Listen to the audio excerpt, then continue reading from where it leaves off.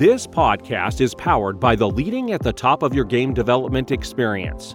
If you would like to work with Karen and the shockingly different leadership team to up-level the leadership execution acumen within your organization, visit developingyourgame.com to find out more. Part of the thinking is that where companies often go wrong is they make promises to their customers that they can't necessarily, and that's often created by a disconnect because the teams that make the promises before the contract gets signed are often completely disconnected from the teams that have to deliver on those promises. Welcome to the Lead at the Top of Your Game podcast, where we equipped you to more effectively lead your seat at any employer, business, or industry in which you choose to play. Each week, we help you sharpen your leadership acumen by cracking open the playbooks of dynamic leaders who are doing big things in their professional endeavors. And now your host, leadership tactics and organizational development expert, Karen Farrell-Rhodes.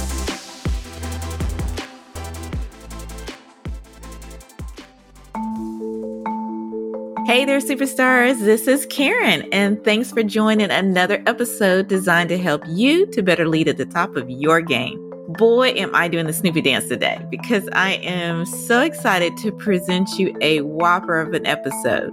On today's show, we feature an executive who navigated so many of the career challenges that many of you are currently tackling right now. For example, first he climbed the corporate ladder at a major tech company to provide irreplaceable value, which impacted the bottom line.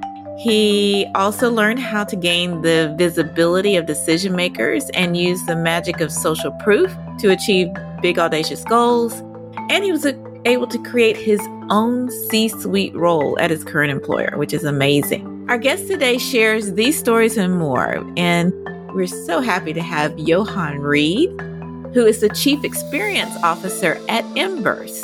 And Embers is the global leader in spend optimization. If you don't know what spend optimization is, it's like expense reporting, travel management, purchasing, accounts payable. I think you get the picture. But previous to this role, Johann was the Chief Marketing Officer at Exactly and the head of creative brand and advertising at SAP. So get your notebook out, because his stories are not only captivating, but they contain advice that you can implement tomorrow at 8 a.m. sharp. And as always, be sure to stay tuned for just 2 minutes after the episode to listen to my closing thoughts, Karen's Take, which is a segment where I share a tip on how to use insights from today's episode to further sharpen your leadership acumen. And now, enjoy the show. Hey there, superstars. This is Karen, and welcome to another episode of the Lead at the Top of Your Game podcast. We are so happy that you joined us again this week, and we have a fantastic episode and guests in store for you. We are so pleased to have on today's show Mr. Johann Wrede, who is the Chief Experience Officer at Embers, who's the global leader in spend optimization. And if you're wondering what spend optimization is, it is corporate expenses like expense management, travel management, purchasing, accounts payable. I think you get the flavor there. But they have a suite of solutions that really help organizations of all sizes manage their spend. And previous to this role, Johann was the Chief Marketing Officer at Exactly. And before that, he was the head of creative brand and advertising at SAP. So boy, does he have some experience, and I bet some stories to tell. So welcome to the podcast, Johann. Thanks, Karen. I'm super excited to be here. Oh, we're super honored to have you.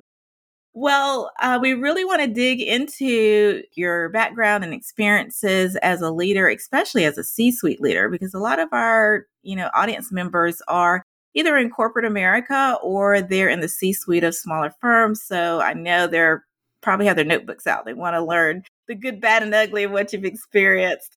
But before we go there, for as much as you feel comfortable, we'd love to get a sneak peek into maybe a bit of your personal life. I live in beautiful Bedford, New Hampshire, which is a suburb halfway between Manchester and Nashua. For those who know the New Hampshire area, I live with my partner, Amy, and we have 2 kids. One's 20 and he's out on his own. And One is 17 and is a rising senior in high school. And all that goes along with the college search, we're in the middle of all that.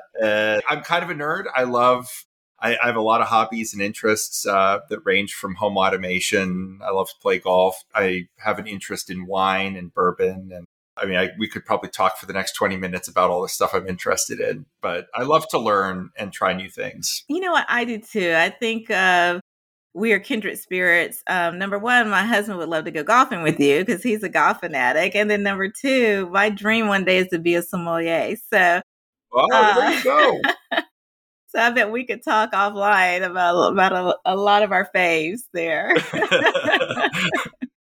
Well, it's glad that we're happy to have you on the podcast, Johann. So let us start cracking open some of the insights to your own leadership playbook. And to give it context, I'd love to hear about what you're currently doing at Embers, and then maybe an overview of some of what you did at SAP as well. Yeah, I guess I'll start with my role, which is an interesting new type of a C-suite role. So Chief Experience Officer, some of your listeners may be wondering, what the heck is that exactly? Right. And so at Embers, the Chief Experience Officer is a hybrid role where I'm responsible for both the marketing organization and our customer success organization. And I feel really lucky because I had the opportunity to work with our CEO to define the role. And then I wound up being able to take the role. So that's like the most exciting part. But part of the thinking is that where companies often go wrong is they make promises to their customers that they can't necessarily keep. And that's often created by a disconnect because the teams that make the promises before the contract gets signed are often completely disconnected from the teams that have to deliver on those promises. And so by taking marketing, which is sort of the seat of the brand promise, it's where we write the messaging and create the positioning, and we make all the glossy, beautiful things that tell you how great your experience is going to be, and putting that together with customer success, which is the team whose job it is to ensure that you get the value you were expecting to get. By putting those two organizations together, we now have a bridge. We have a bridge between the people who write the copy where we make the promise and the people who have to go out and keep that promise and talk to the customers and have hard conversations. We're already seeing, I've been in this role now for about 5 months. We're already seeing that bearing fruit because there are so many conversations happening between CSMs and marketers, and the marketers had no idea what the customer experience really was like. And the CSMs had actually no idea what marketing had to offer in terms of content and assets that they could share with their customers. Because oftentimes the people who evaluate and buy the product are not the people who wind up using the product. And so being able to connect the dots in both directions has already started to bear fruit. And that's why I'm so passionate about this role and about customer experience in general, because now we have a model that we can look at our business, we can use to look at our business in a different way. And that's exciting to see the benefit not only to the customer, but also to the employees. And that still makes sense because my listeners know my last corporate gig was at Microsoft. I worked almost 14 years there. And about half of the time there, I supported the sales division. And I still remember back then, we had those separate. They were in silos. We had marketing, and then we did have a customer success unit.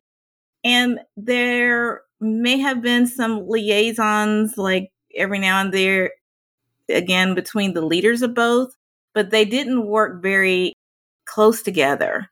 And I think that may have been a big miss. And it sounds like by combining those and customizing for your industry, that's really been very successful and fruitful for Embers. Am I correct?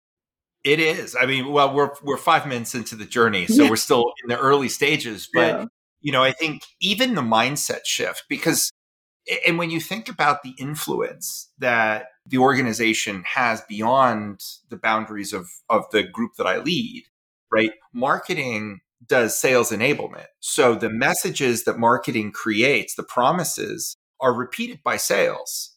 And then sales has to hand off to implementation, and then implementation brings customer success in.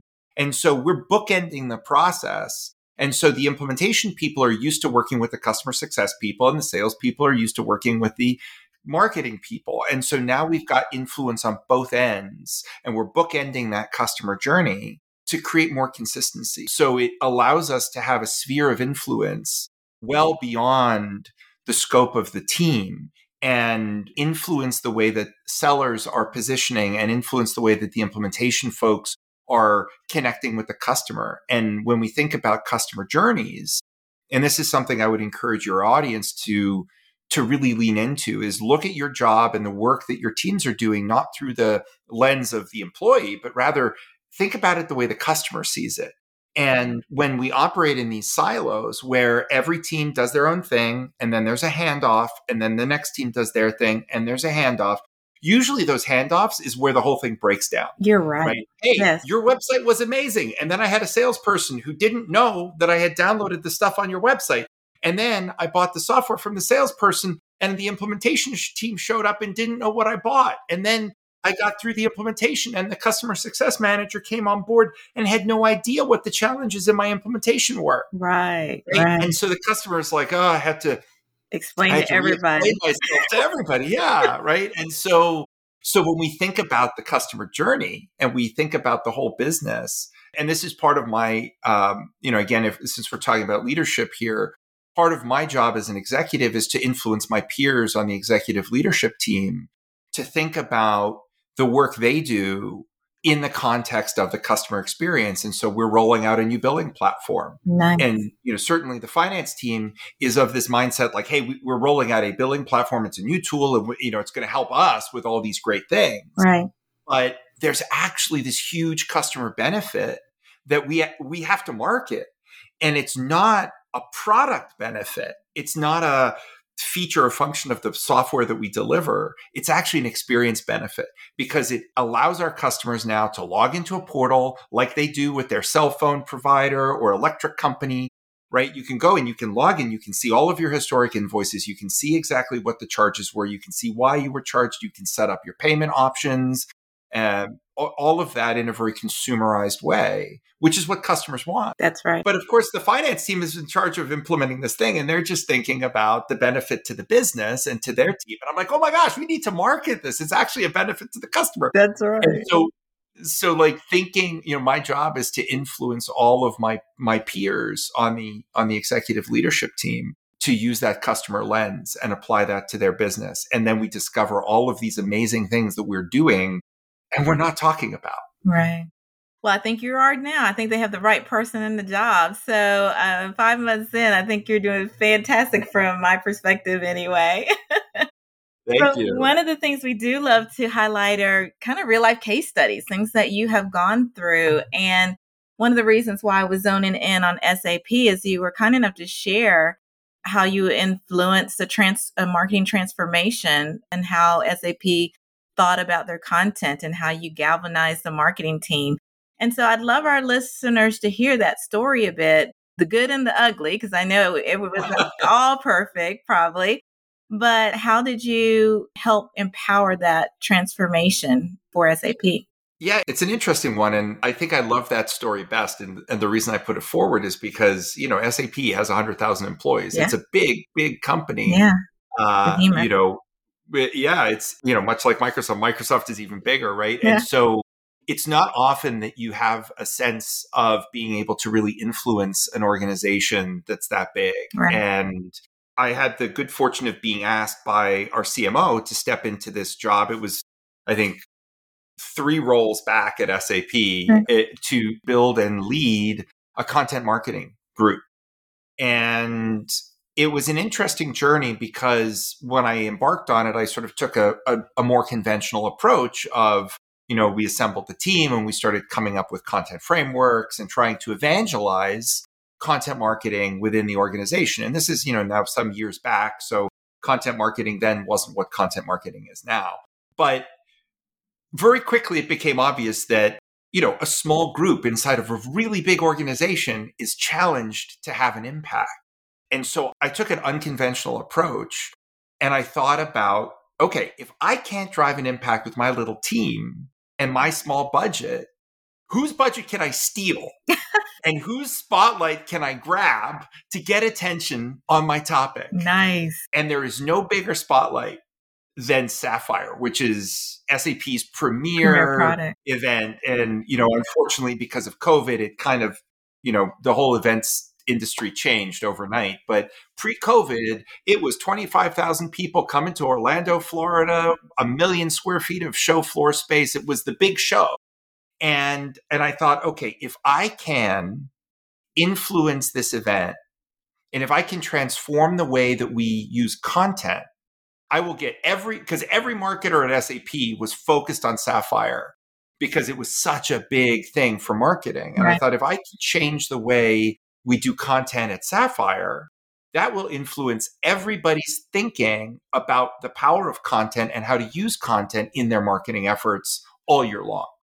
And so I found a really great partner in the global events organization, Nicola Kastner. She's a really dear friend of mine. And she was open and receptive to partnering with me to rethink how Sapphire got built. And we transitioned that event from being built as an experience to being built as a content showcase, and fundamentally approaching everything from space design, agenda orchestration, show floor layout, like all of it, to act as the picture frame for the content, rather than the way that the focus had always been. The event was supposed to be the star.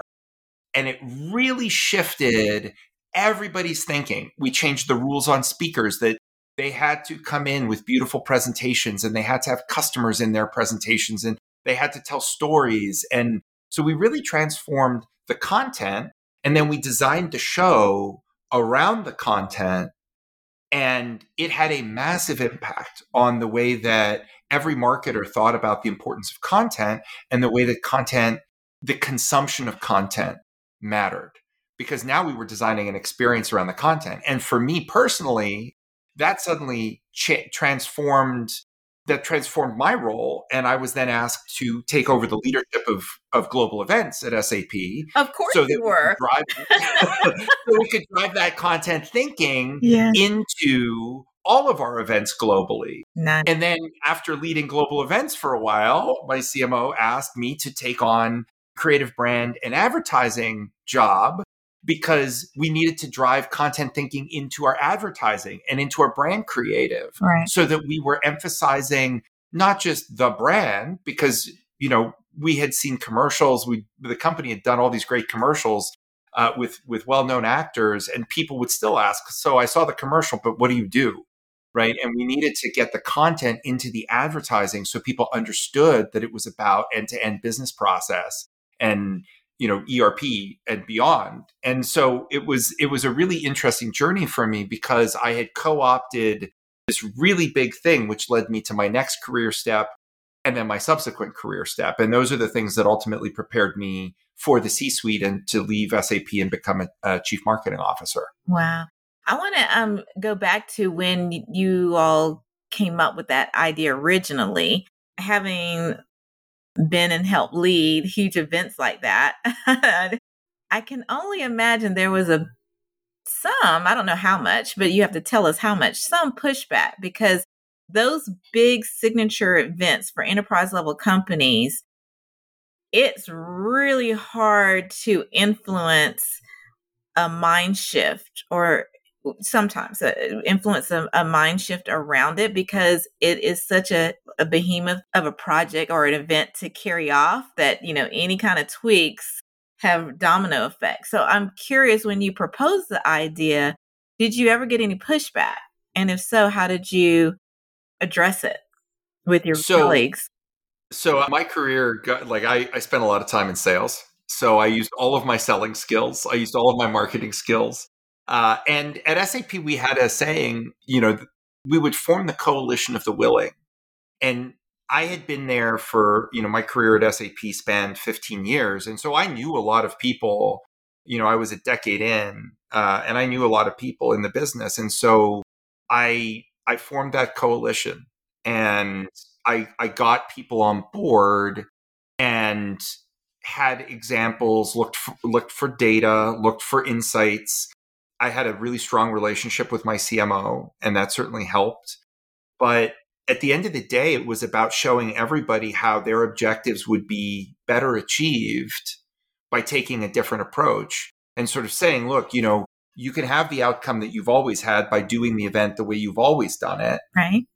But understand, like, the industry is moving on. People are looking for a different kind of experience. And at the end of the day, the question we have to ask ourselves is this experience adding to all the work we're doing, right? Is the whole greater than the sum of the parts, or is it just another part?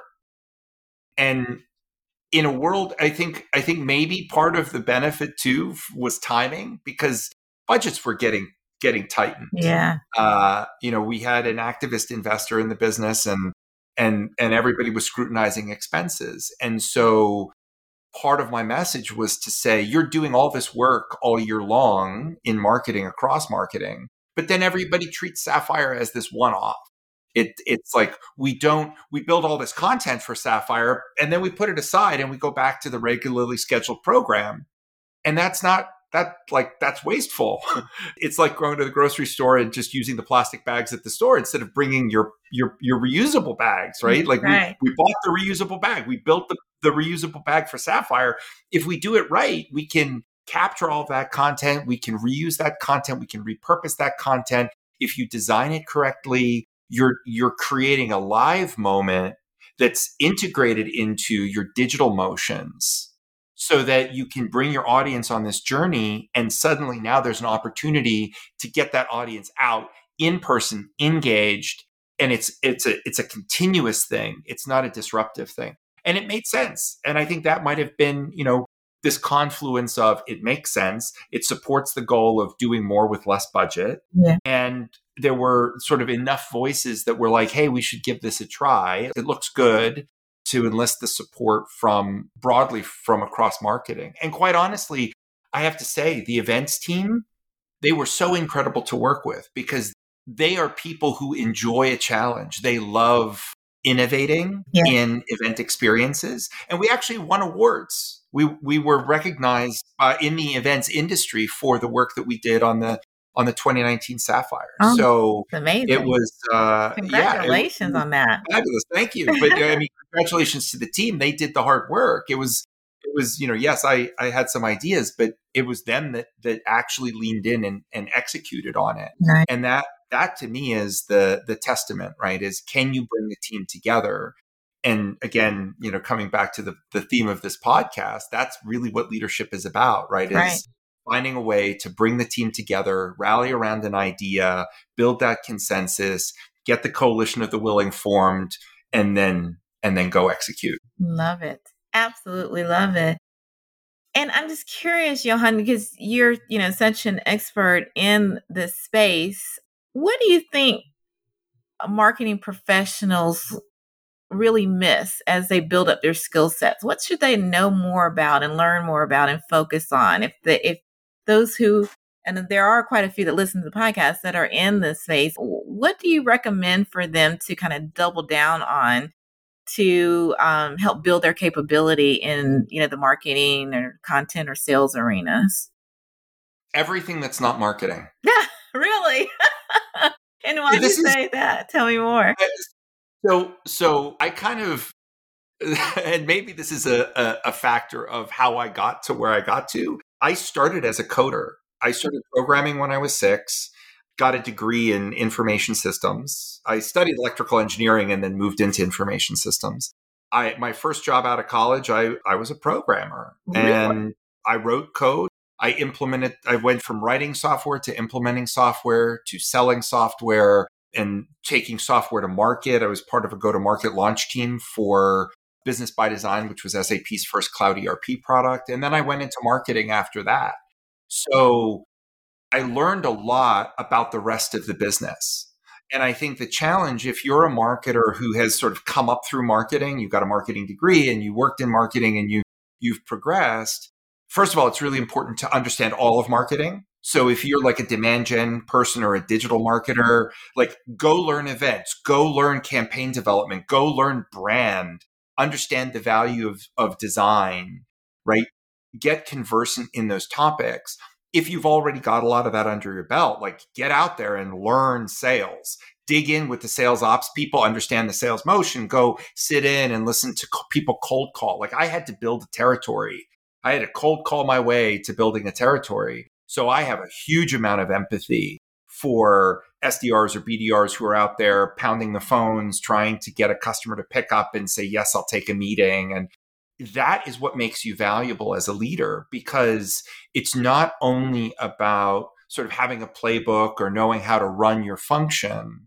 It's about being able to look at the leader that's sitting across from you from a different team, from a different department, and saying, I deeply understand the pain that you're in because I understand the business processes and where the blockers are and what the challenges are, so I can help you. And if you don't understand the rest of the business, I think that's where that glass ceiling hits, where you're like, I've done all the right things. I once had a marketer say to me, I don't understand why I don't get promoted. I've been so, like I've really gone deep. I've like learned all this stuff, and I've seen all these other people who've jumped around inside the company and done all these different things, and they keep getting promoted. And I was, my message back was like, do you think there's a correlation? Hello? Like the people saw diverse experiences and had different stuff, and they were in marketing, they left marketing and they sold for a while, or they went into customer success and then they came back. And people who've taken those circuitous routes have picked up skill sets that go beyond their department, which makes them valuable because they can then interface with those other teams in a more authentic and more connected way. So that's my urgent ask of marketers is like, get out there and learn more about what's happening outside the walls of marketing, because it will make you a better marketer. I so agree with that, Johann, because, being in the, people strategy and talent fields, I've been, in a million of the rooms with the C-suite when we're talking about what professionals or employees in the business are more valuable than others. And I'm sorry, listeners, we do have those conversations. Business leaders do.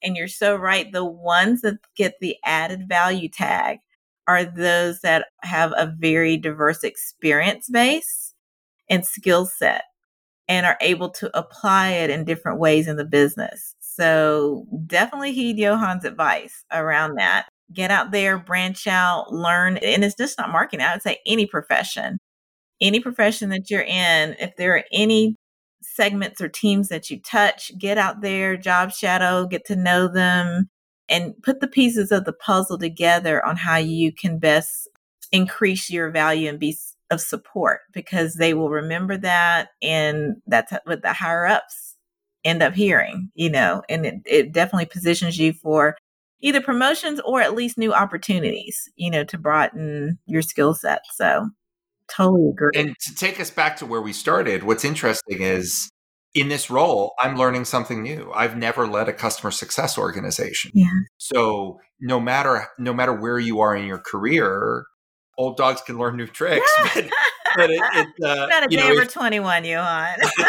Oh, I wish this white beard says otherwise. But if you have that mindset of, I want to take the skills I've learned and I want to go and find new things and bring it in, right? I've spent a lot of time talking about customer experience, and I've looked at customer journeys, and I've thought about what happens after the sale and what are those steps. So I've spent time thinking about it. I've interacted with customer success teams. And so now I've turned that into a new role for myself where I'm learning and I'm growing as a leader, because not only do I've been a chief marketing officer. I understand marketing deeply. I've spent a lot of time there. Now I'm really getting to understand the world of customer success, and I'm broadening my leadership portfolio. So I think that part of the message here is you're never too senior to stop thinking about, how do I broaden my skill set? How do I go and learn more about disciplines that are adjacent to or outside of what I do today? No, I love that. And, it now makes a lot of sense, Johann.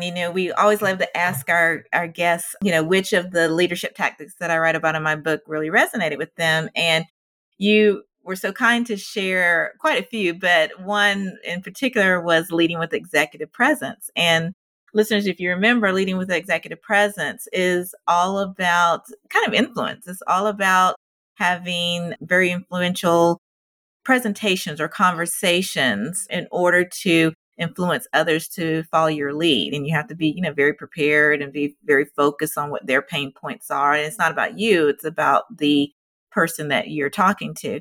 So can you share, Johann, why you think leading with executive presence is really key as to becoming a really strong leader? Well, I think, the stories I've shared, the theme that you'll see is that influence, Yes, right? absolutely. Even as a C-suite executive, control is an illusion, right? We It can't is. control people. We can't make people do things. Right. It's a fundamental truth. If you've ever tried to get a child to clean their room and they're digging their heels in and they're saying no, Yeah. or if you watch like people with toddlers and they're trying to feed them and the kid just has their mouth shut and they're shaking their head, like you're not getting the spoon in their mouth. There's Not no at way all. that's going to happen. If they don't want to let it happen, it's not going to happen. So, I've always thought about control is an illusion. The best that we can hope for is influence. And that means that we have to sell our ideas to others. We have to influence them to consider what we have to say and be open to saying yes, to adopting it. And then sometimes we have to plant the seed, like the movie Inception, right? Like the most artful form of influence is getting someone else to think that your idea was their idea. That's right. And if you can do that, right? And as an executive, I think I never think about, I want to be credited for my ideas. I think that's actually a place where a lot of people go wrong earlier in their career. They get worried somebody's going to steal their idea. I agree. And my philosophy was always, hey, I'm going to have another idea in 5 minutes. If you love my idea, go take it and go run with it. And most right? people won't even take it and run with it. They'll, you know what I mean?